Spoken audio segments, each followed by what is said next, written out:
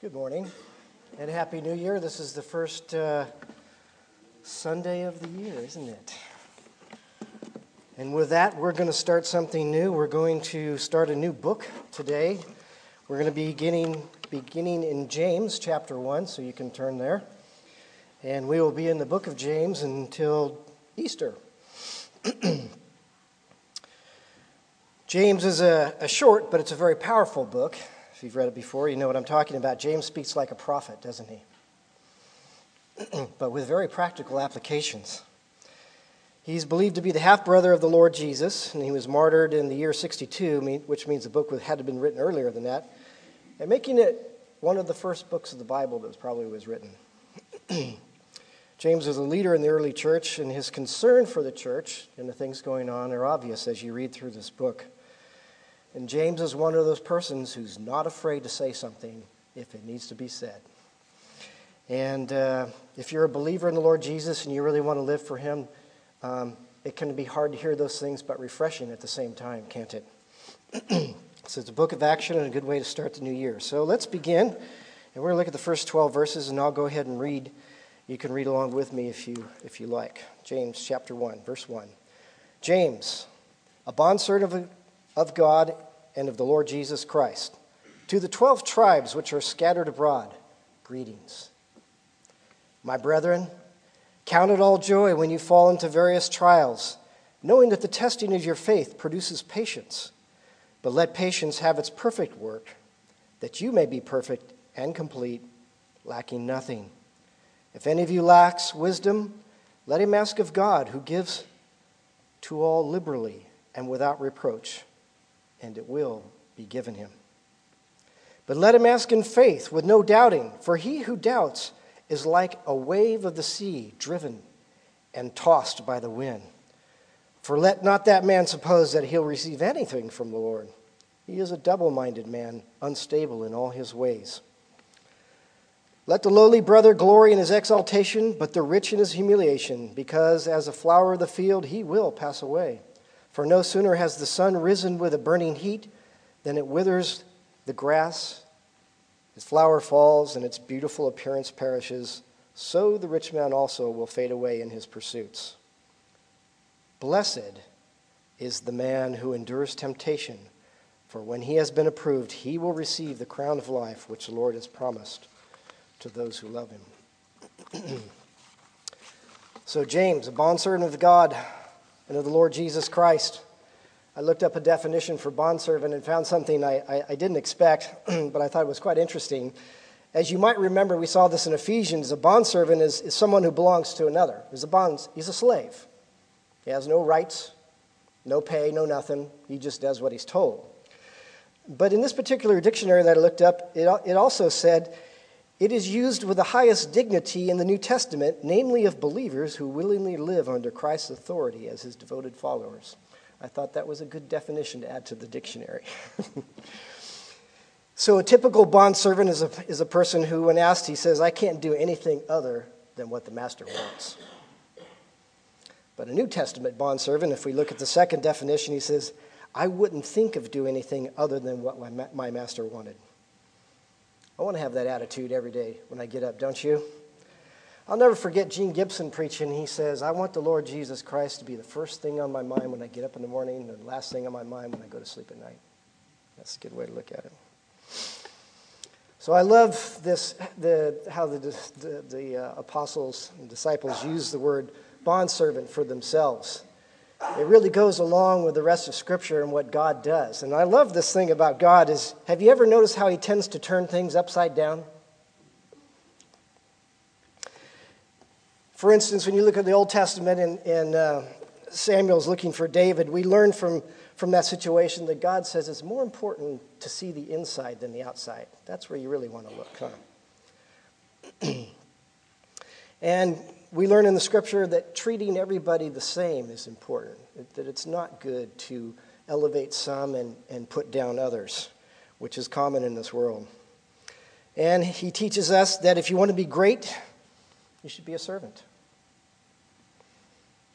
He uses the lame and the weak instead of the strong and the fit to accomplish his purposes. See that over and over again. And here in this passage, he makes a slave something to be desired instead of feared. The truth is that he's not turning something upside down. He's turning it right side up. We have it backwards, don't we? And so this passage is going to be like that. We're going to study today where God looks like he takes something and turns it upside down, but he's really turning it right side up. And I hope we all see that today as we go through this. So James is writing to the 12 tribes that are scattered. These are the ones who are scattered as a result of Paul's persecution of the Christians. And James is writing to them, and he says, "My brethren, count it all joy when you fall into various trials," which they had, hadn't they? But if you think about it, these are those hard words, aren't they? Be joyful in trials? We don't naturally combine joy and trials, do we? For us, they don't mix like oil and water. The reality is that sometimes we can even laugh at this, huh? Ha! Yeah, right. Have joy and trials. Reminds me of Sarah, when God told her that in her old age she would have a son. She laughed. That's unbelief. That's not right, is it?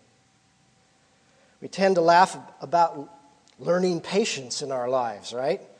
We say things like, be careful what you pray for. God might work patience in your life. And you know, the reality is that we have to put ourselves in Sarah's shoes at that point, don't we? That we're not believing that God can work patience in our life, or maybe we think it's not attainable for us for some reason. And we forget who it is who's doing the work. It's God who's doing the work. And he's serious about it, isn't he? There's a lot of things he's doing in your lives and mine, isn't he? And this is probably a really critical area, a very important area. And he takes the time and the trouble to personally engineer circumstances to work this out in our lives. And sad to say, we often resist, and I'm disappointed in myself when that happens. And I thought, I don't want to be like that.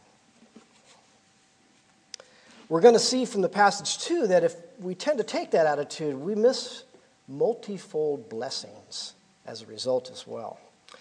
So let's look at this piece by piece, shall we? He says, consider it all joy. What is this joy he's talking about? Well, let me ask you. We're going to look at an example in the Old Testament in Acts. But before we do that, let me ask you, what if you were thrown in jail and beaten for preaching the gospel? Would you be happy?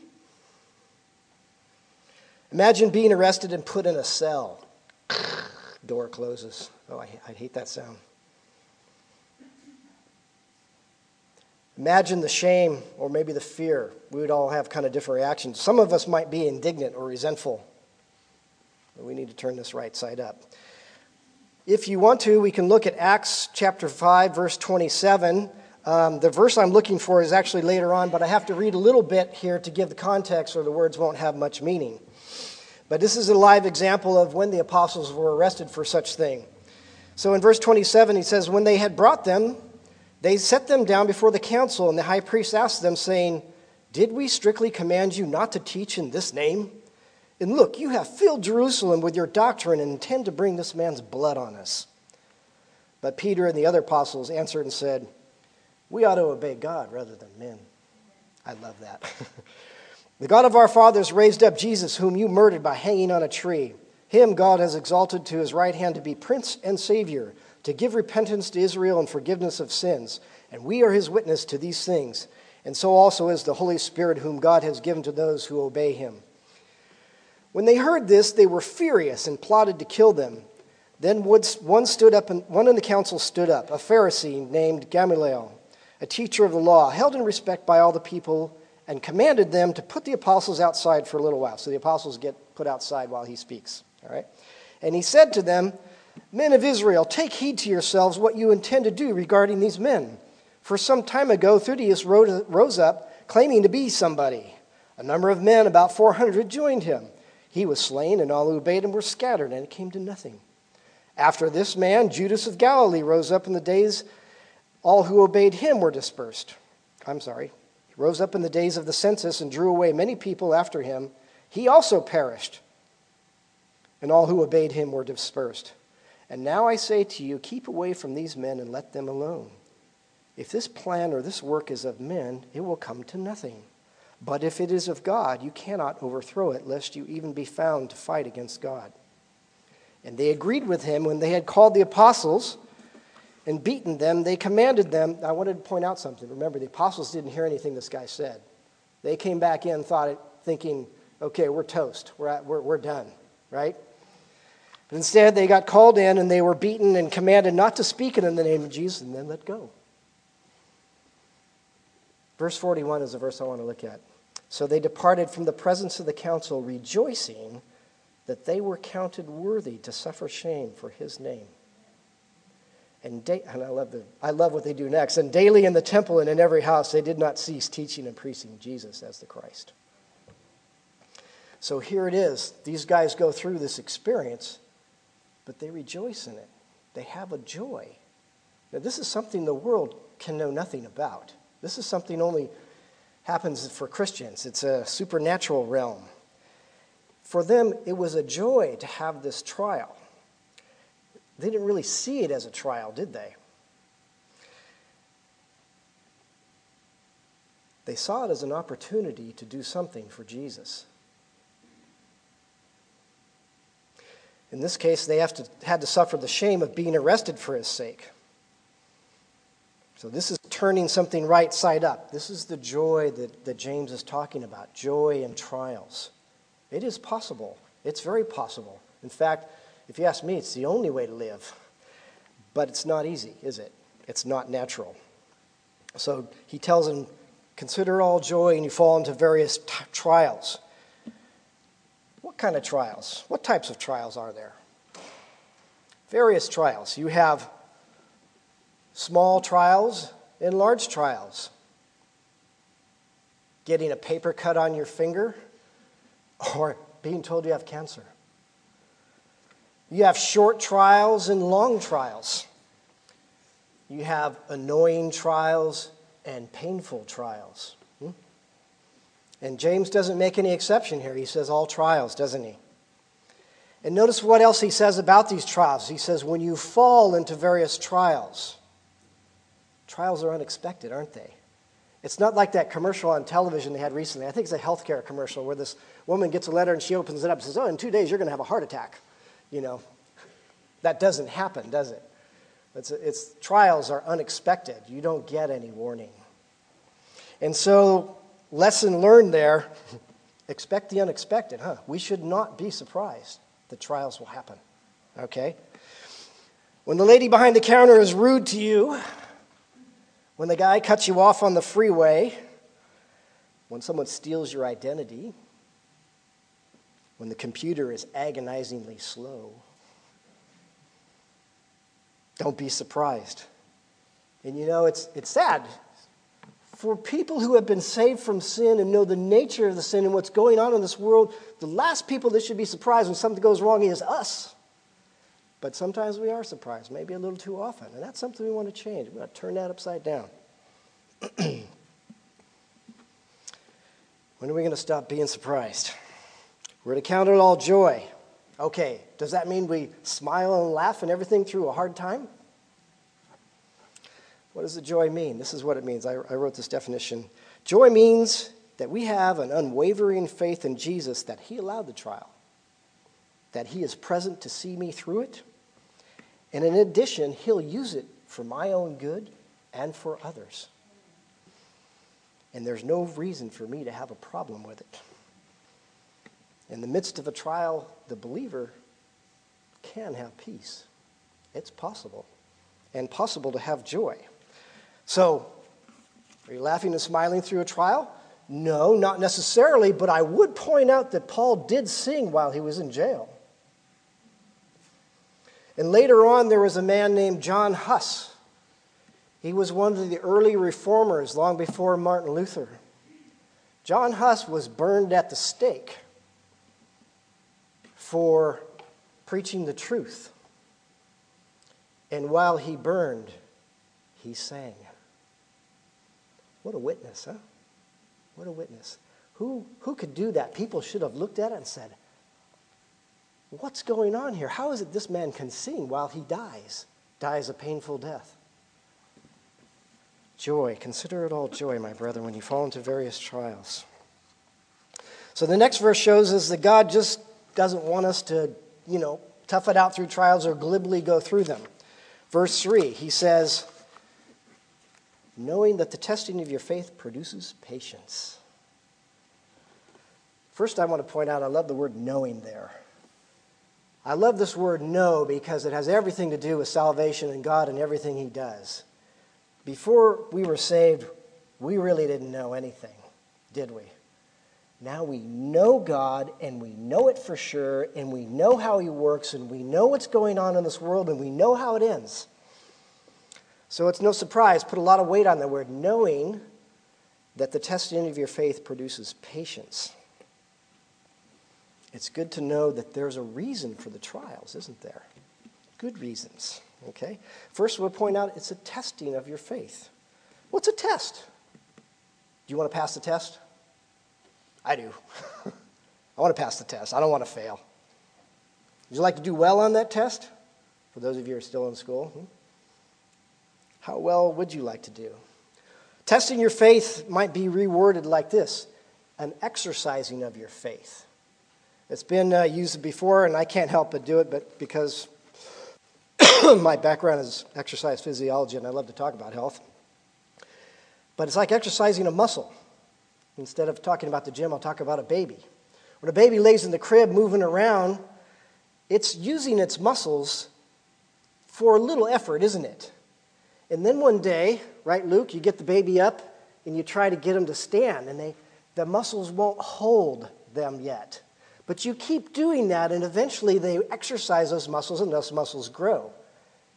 And they're able to stand, and pretty soon they can walk, And then they're running, and then they're riding bikes, and they're running away from you. Then they become teens, and the hormones kick in, and they grow bigger muscles, and they do bigger and greater things, sometimes even break records. And so you become an adult, you're fully grown, your muscles are fully developed, fully useful, right? As opposed to someone, I remember hearing about my aunt who was in a terrible car wreck in 1959. And she was in a coma for the better part of a year. And when she came out of the coma, she had to learn to walk again because the muscles had not been used. And they had to regain strength again, and the brain had to figure out which nerves to fire to get things going again. Had to start all over again. So it's good to exercise muscles. It makes them strong. It makes them useful. Same with faith. Same with trust in God. He is exercising our faith. And sometimes it doesn't always feel good. Just like in the gym, we say, no pain, no gain, right? That's because in the gym, if you're going to build muscle, you have to tear the microfibers in your muscles, and they tear and split apart, and when they grow back together, they're longer. That's how you make bigger muscles. So we need to do some micro tears in our faith in order to grow our faith, don't we? And we need to go through certain things in order to realize, hey, I can handle this, and I can probably handle more. So this type of exercise that God wants to put us through, it's supposed to produce patience. The word here has a connotation of not only patience, but endurance and steadfastness.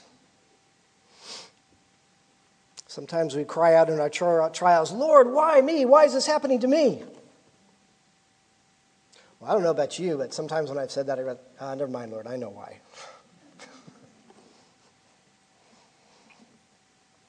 Because you need it. Why do we need patience, endurance, and steadfastness?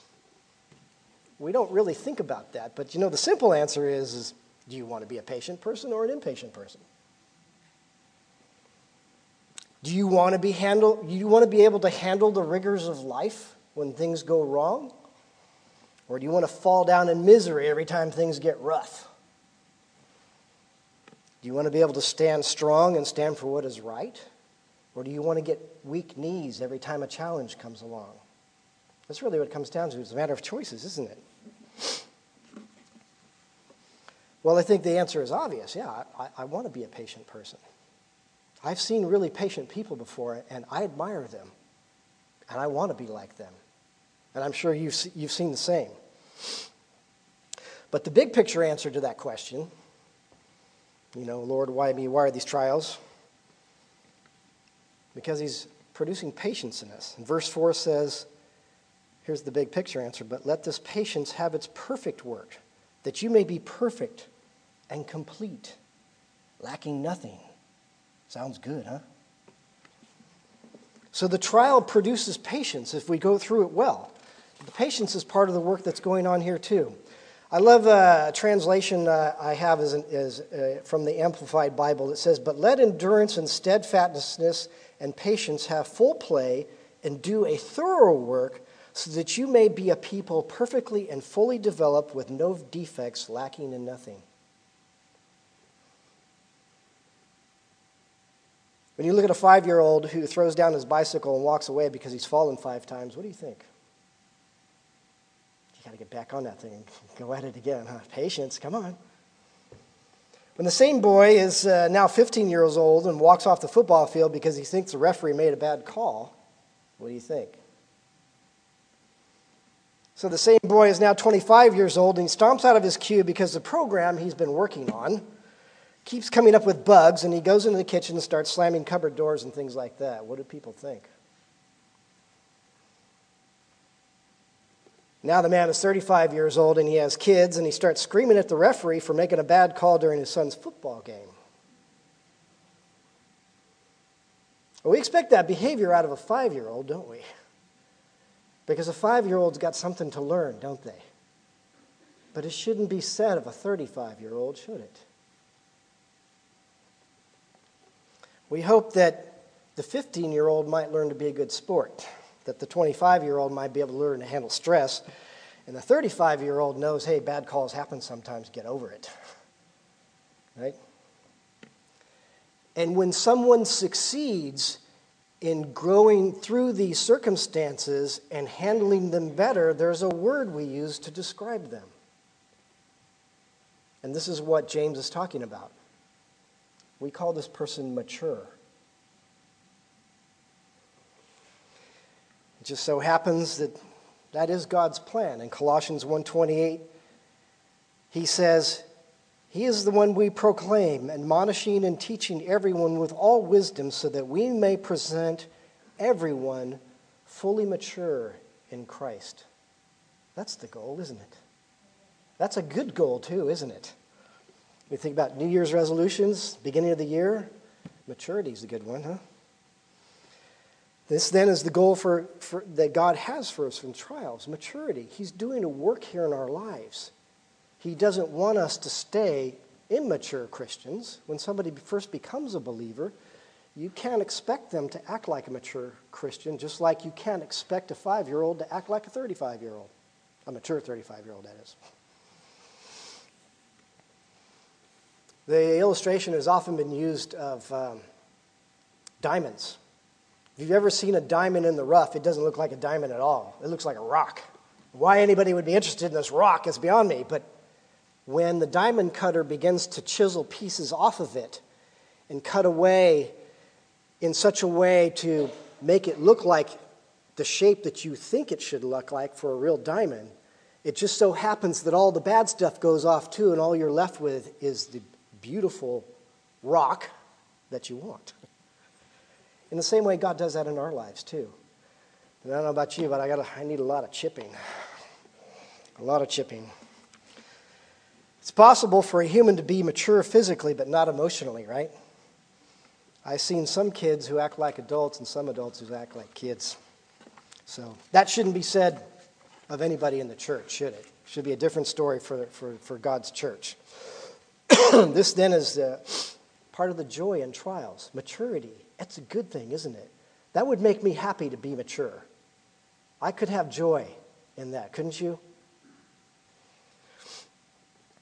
Because if you think about it, you know people who are mature, who are patient, who are kind, and you admire them.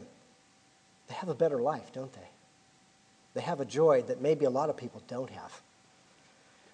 And not only that, maturity makes us more useful in God's hands. Somebody who's more mature, who's more adept at handling situations is more useful. I want to do more for God. All right, so we got to keep trials turned right side up, don't we? Okay, but now, wait a minute, John. What if the trials are exceedingly hard? What if it's over my head? It's really hard. I don't know what to do. Verse 5. But if any of you lacks wisdom, let him ask of God, who gives to all liberally and without reproach, and it will be given to him. If it's too tough or it seems too tough, God doesn't allow us more than we can handle. So we ought to know that right away. Okay, it's not more than I can handle, but I don't know how to handle it. And God says, yeah, I'm not going to leave you alone. I'll help you through this. Okay? Wisdom. He'll give us wisdom. Spiritual wisdom. Spiritual wisdom is the practical application of God's word in our everyday lives, in everything. The Word of God either has direct counsel about certain things or it has principles to go by. And to think about, to expand a little further, God's not forgotten, or He's developed even more things for us. We've got His Word, and we've got elders, mature Christians, there to help us. We're not alone. We've got the church. We're not alone. You're going through a hard time. God promises wisdom. And if you can't look at your brother and say, hey, how did you go through this? You can go to God directly himself. Lord, show me. I want to understand the situation. I either need to know what to do, or I'd like to know what you're doing or why you're doing it. Now, God doesn't promise to answer all those questions, because sometimes that's not a good thing for us. But He does promise to give us wisdom to go through it. And you couldn't go to a better source for wisdom. I love some of these verses in the Bible about wisdom, the wisdom of God.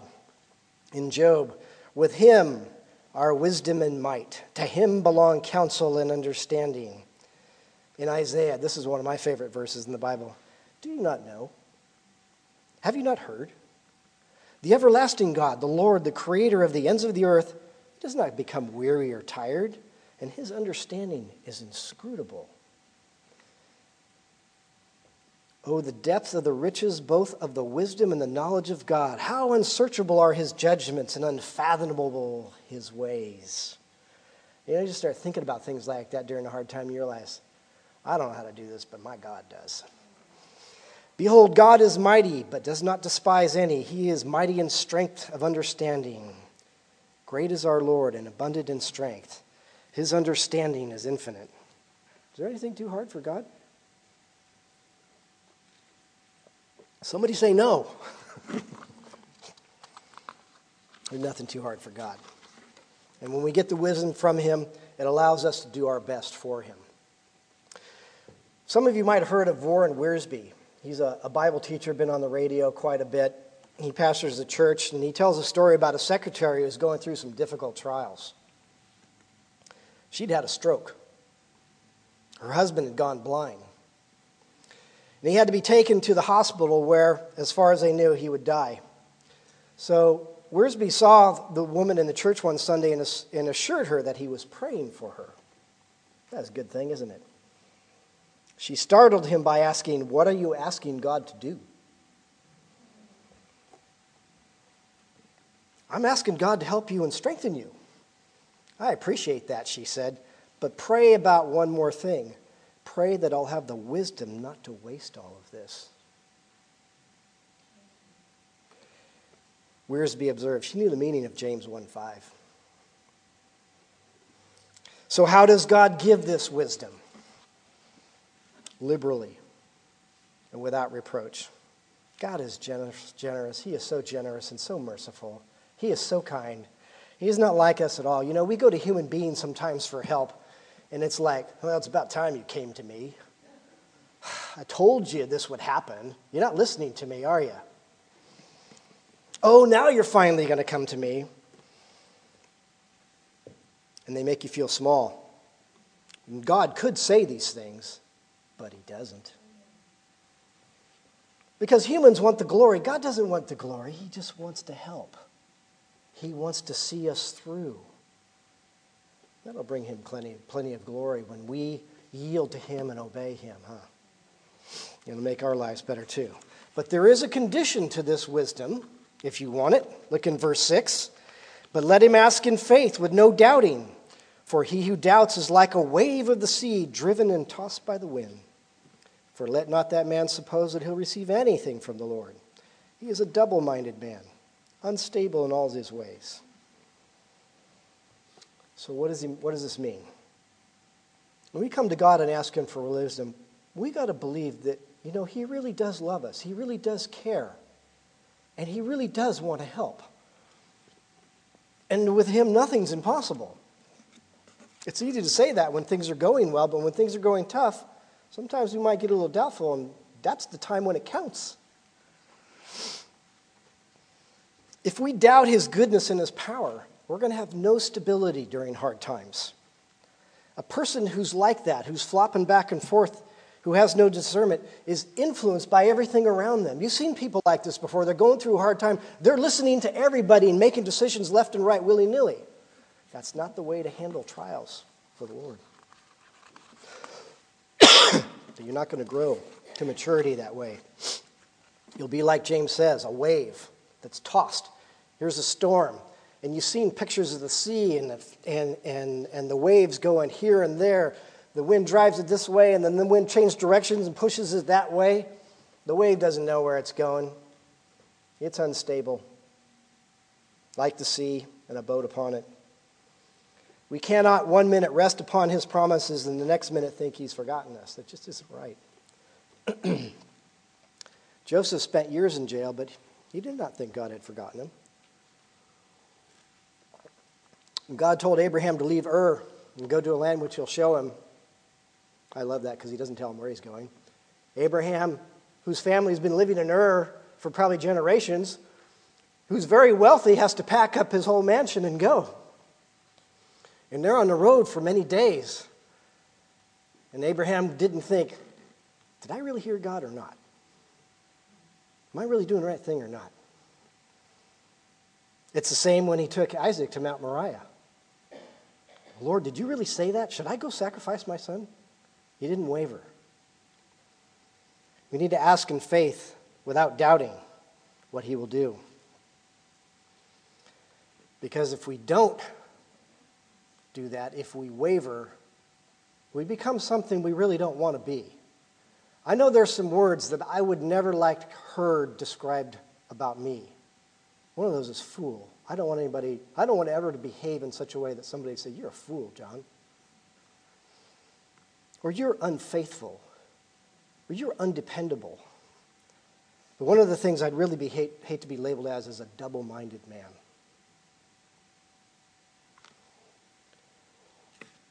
A double-minded man is just that. He's got two minds. One mind is telling him to do one thing, and the other mind's telling him to do something different. Can't make up his mind.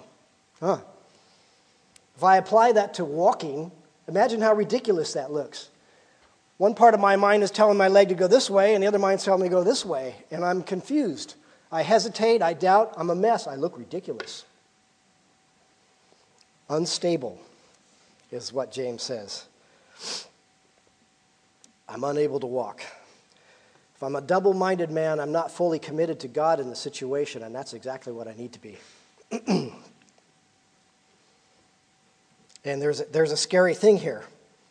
There's a promise, really. Verse 7, for let not the man suppose that he will receive anything from the Lord.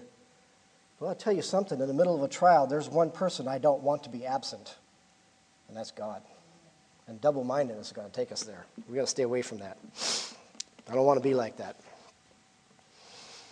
And, if you think about it, you wouldn't want somebody to treat you like that either, right? I think of an example of a woman who's being pursued by a man. He says he's interested and he wants to marry her, but he's got this eye on this other woman too. She's not going to stand for that. God doesn't either. Okay, let's move to verse 9. Let the lowly brother glory in his exaltation, but the rich in his humiliation, because as a flower of the field he'll pass away. For no sooner has the sun risen with burning heat, then it withers the grass. Its flower falls, and its beautiful appearance perishes, so the rich man also will fade away in his pursuits. As you're reading through this passage and you come to these verses, they look like he's talking about something different, doesn't he? he's changing the subject. But he's not. He's still talking about trials. And as I was studying this, I realized that he was dealing with one of the responses to trials that's very common. And one of the responses that's really lethal, as a matter of fact. Do you know what it is? Self-pity. You ever been to a pity party? It's the only party where it's acceptable for one person to be there. But it's easy to get others to join. Self-pity says, God, you've been unfair, unkind, unjust. You let me into a situation you shouldn't have let me into. This is just totally wrong. You blew it, God. Poor me. You were bad to me, Lord. That doesn't make sense, does it?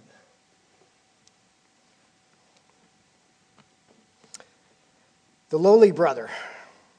He could complain like this, huh? Look at me, poor me. I'm the lowly one. I don't have much. I don't have much opportunity. Trials are harder for me. But I like Bill McDonald's illustration of the real view of a poor man in Christ, right? He illustrates that here's a poor man. He's a janitor in a big company like IBM or something like that. And he's got a little workroom down in the basement of this big, tall building. The CEO's got an office up top, right? And the janitor who knows God has more spiritual insight, understanding wealth and hope than that CEO could ever think about because of what he has in Christ. He glories in his exaltation, right? He's not poor at all.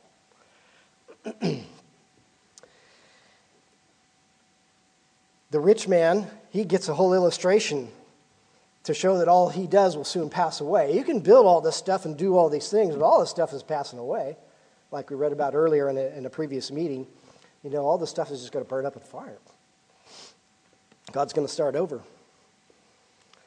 But if he's a believer in the Lord Jesus Christ, he can look out his office window and see the grass and the flowers out there and know that all this stuff's going to pass away, but he won't. He has a whole lot more in Christ than he does in his stock, doesn't he? What do we learn from this? Never think others have it better than you. You never know what others are really going through. I had the opportunity to live in an upper middle class neighborhood during my high school years. And there were some pretty wealthy kids in that school. They had some pretty fancy houses. And it really surprised me at that age, 16, 17 years old. I ran across a couple of these kids, and they had to be some of the biggest trouble in school. They didn't look like they had money at all when you looked at them, you know. And I think, you know, some people, I want to be in that family. I'd like to be adopted by this person and have that kind of wealth. You have no idea what you're asking. You never want to be other than what God made you to be. You never want to wish you were born in another family, wish you were shorter, taller, stronger, darker, smarter. The list can go on, can't it? I've always noticed that God is the great equalizer, isn't he? Have you ever noticed that? You can see that in kind of the physical realm. What happens when a person loses their sight or is born blind? Their hearing is better, isn't it? Better than yours and mine. And we've even known some Christians who, even though they were blind, wrote hundreds of hymns. They're not stopped. God is the great equalizer. Never for a moment think he's left you short. Okay?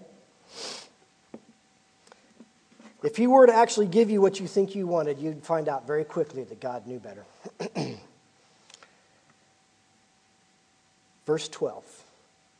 Blessed is the man who endures temptation, for when he has been approved, he'll receive the crown of life which the Lord has promised to those who love him.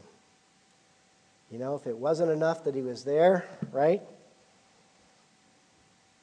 Offering wisdom, he's going to give a crown.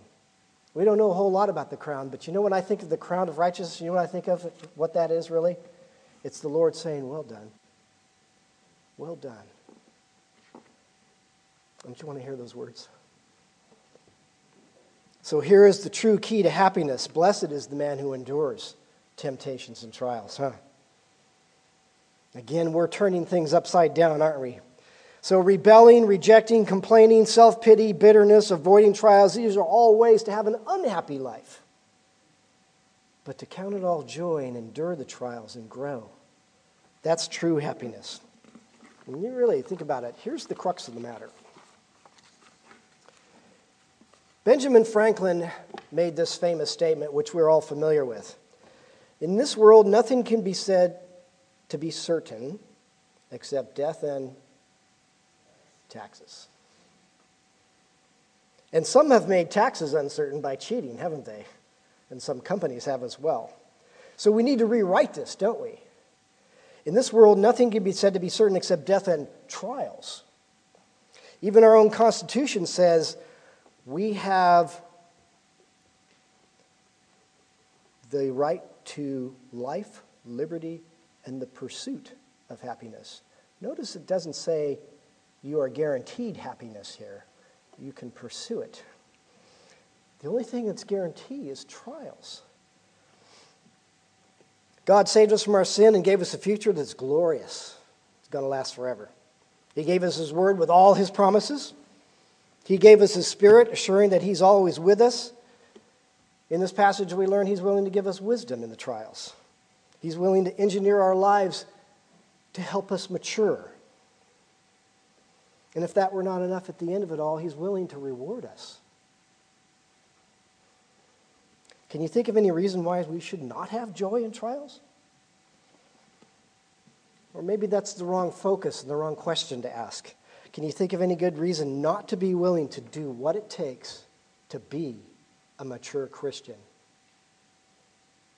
And I would add to that by saying, again, the world knows nothing of this. It's only the believer who can go through some of the worst things in life and come out ahead. The world has tragedy and can do nothing but cry. They have no hope. And so when James says, count it all joy, when he says God's trying to do a work in your life, it's a new year. The trials are going to come. The question is how will we respond? We want to live for Jesus. We want to make the best of this. Let's do it. Let's pray. Lord Jesus, we thank you this morning for these words. The world is out there with all its classes and teachers and counselors trying to get people through the hardest things in life. And in 12 verses, Lord, we have it all. Because you are a wonderful God. And you care deeply for us and you want the best for us. And we thank you so much for it, Lord. And we pray that Calvary Bible Chapel will indeed mature substantially this year. In your precious name, amen.